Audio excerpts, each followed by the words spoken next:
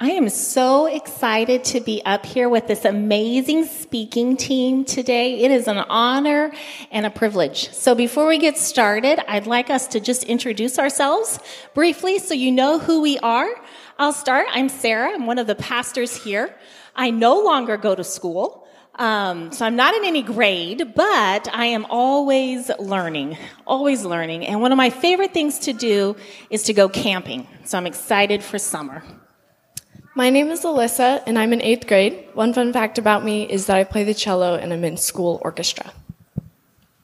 My name is Lena. I'm in 10th grade, and I enjoy dancing.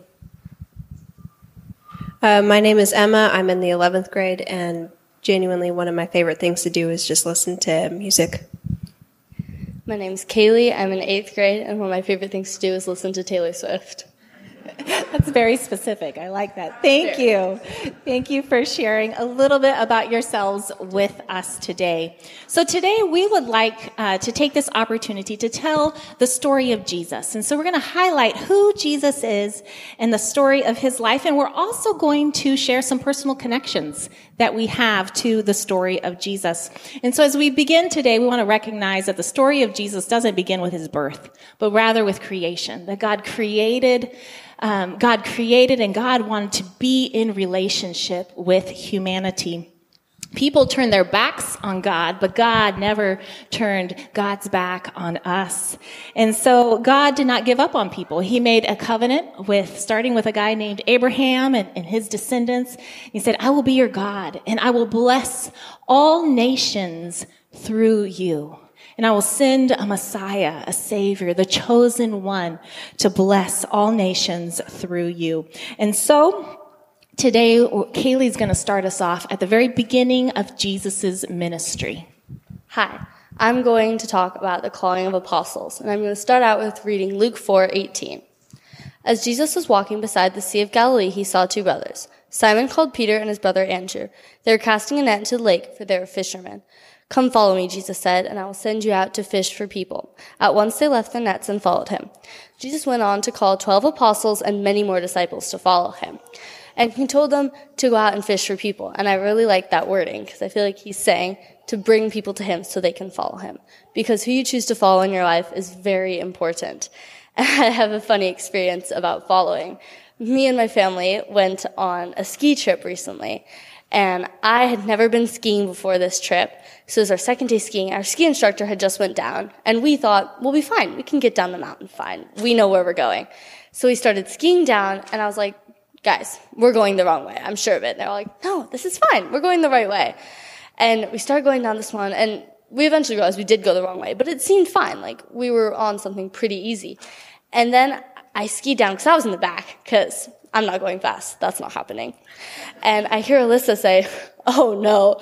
And I was like, if she can ski and she's upset, that means there must be a problem. So I skied down to where Alyssa was. And turns out we accidentally went on this really steep black diamond with like the weird mogul bump things.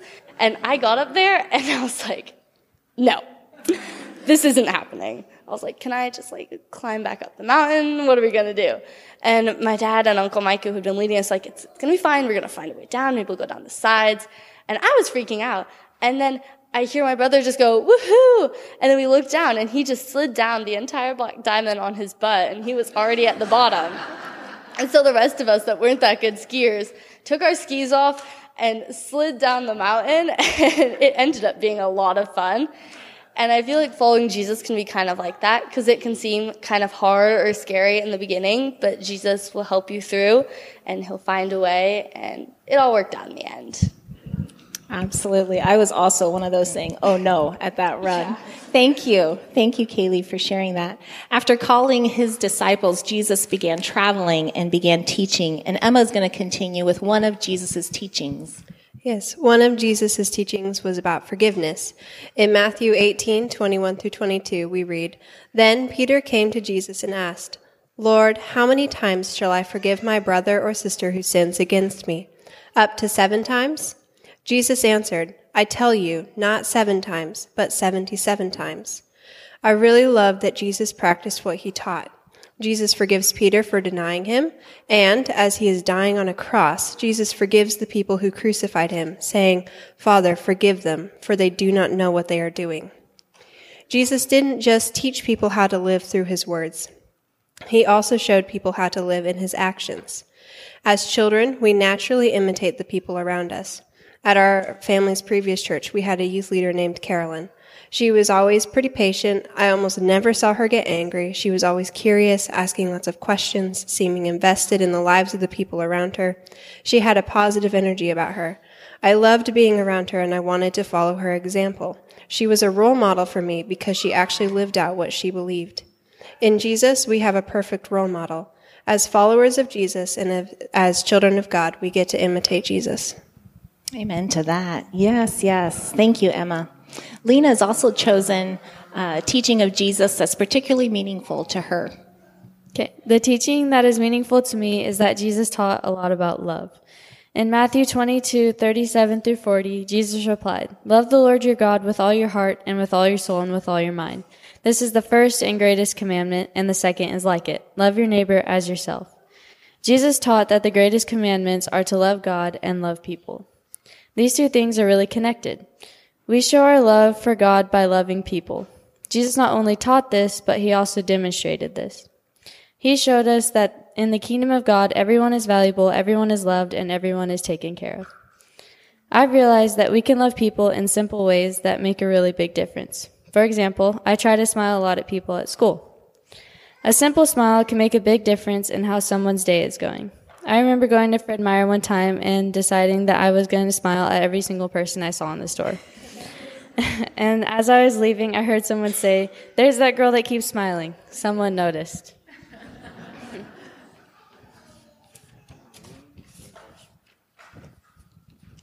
I imagine that Jesus smiled at a lot of people while he was teaching on loving God and loving each other.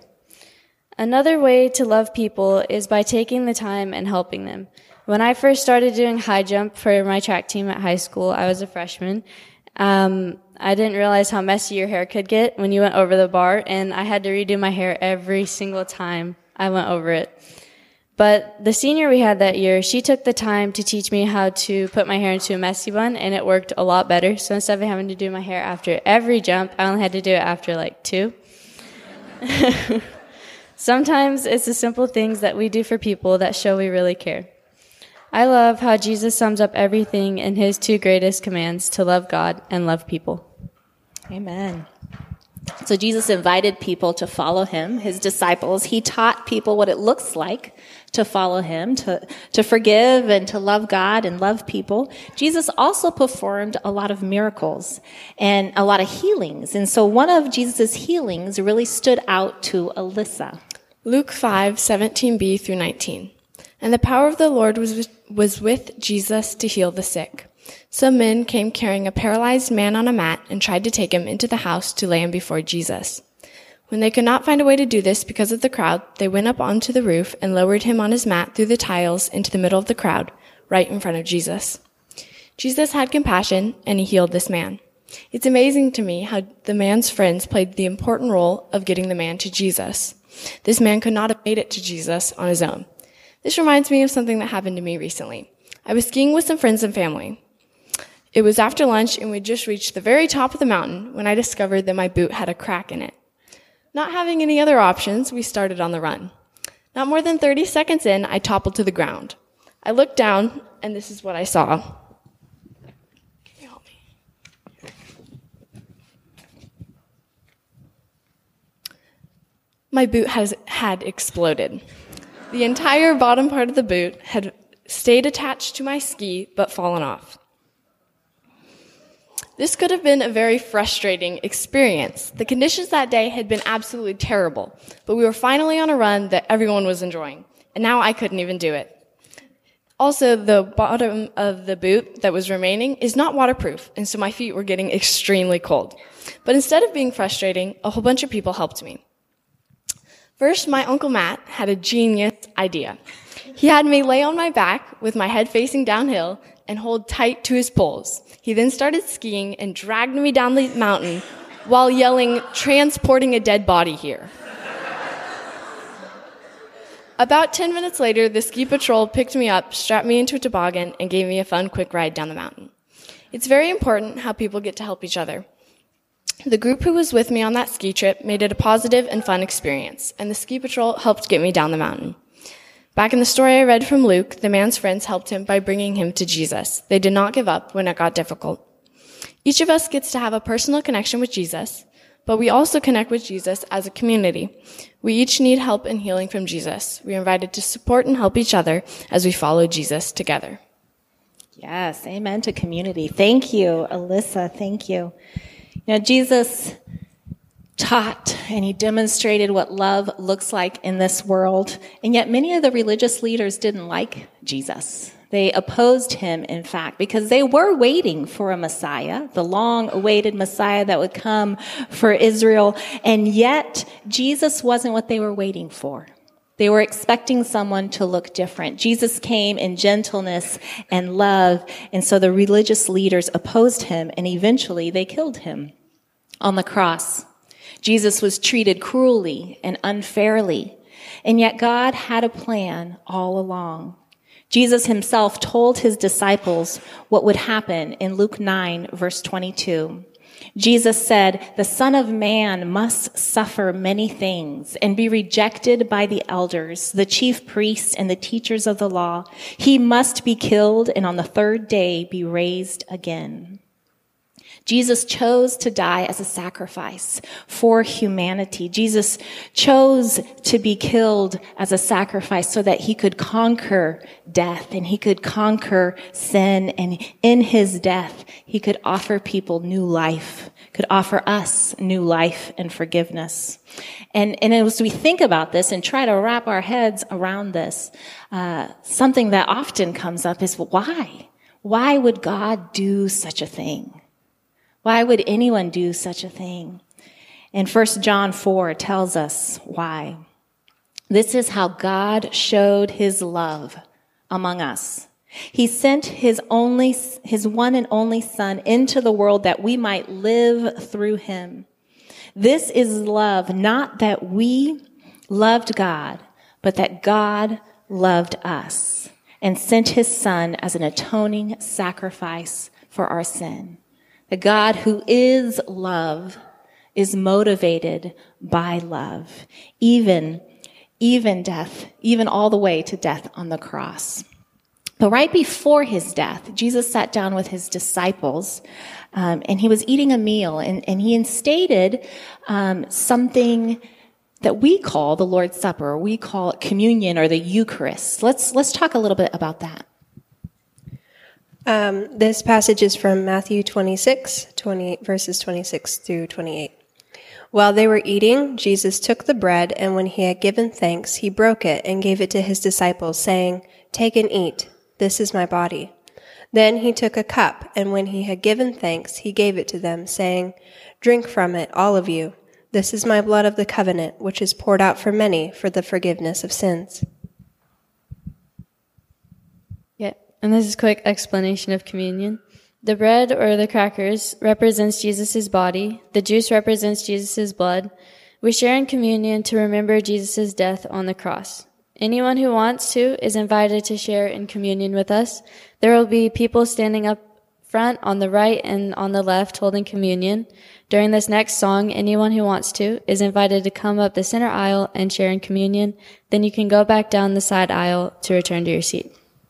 So we're going to take communion now, and we're all invited. I'm going to invite our communion servers to come on up as I pray for our communion.